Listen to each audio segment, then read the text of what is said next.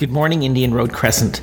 It is Monday, January the 11th, 2021, Day 3.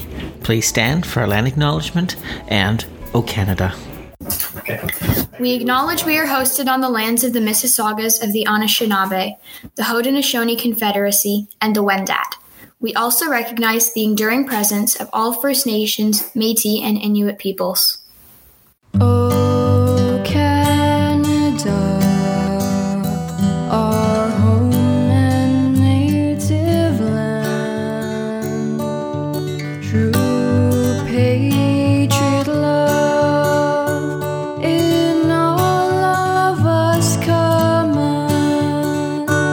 With glowing hearts we see thee rise, the true north strong and free. From far and wide, oh Canada, we stand on guard for thee. God, keep our land glorious and free. Oh Canada, we stand on guard for thee. Oh Canada, we stand on guard for thee.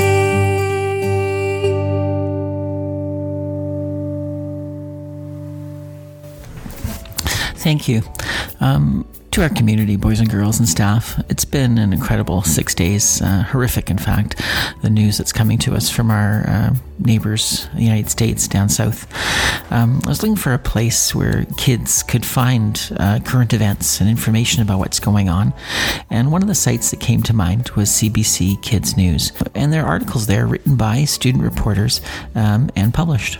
One of their, the areas that they have, if you go and check it out, they have hot topics, and under hot topics are things like good news, COVID-19, Black Lives Matter, climate change, things about gaming, animals, sports, and videos. On the front page today, there is We May See the Day Shines Light on Remote Indigenous Communities. There's an article about the rioters in the United States in Washington, D.C. last week. There's an article about Elon Musk. There's also one that's called What is the 25th Amendment and How Can It Be Used to Remove a President? I just wanted to take a look at that really quickly this morning, and I'll just read you the first part of it, and you can follow up on your own if you're interested. And the title is, What is the 25th Amendment, and How Could It Be Used to Remove Trump? Some people are calling for U.S. President Trump to be removed from office before his term officially ends on January the 20th. On Thursday, a day after pro-Trump supporters stormed the country's Capitol building in Washington, D.C., top Democrat Chuck Schumer called for Trump's immediate removal for his role in stirring up violence. The same day, Republican Congressman Adam Kinzinger, a member of the Trump's own party, took to Twitter to urge the cabinet to invoke the 25th Amendment to remove Trump from office. What is the 25th Amendment? The 25th Amendment is part of the U.S. Constitution that was made official in 1967, 4 years after U.S. President John F. Kennedy was shot. He died of his injuries, and a process was needed to put in place for someone to be named a president's replacement and ensure continuity without there being an election right away. The amendment made it possible to transfer power to the vice president should the sitting president become disabled or die. I'm going to stop there, but I encourage you to find out more.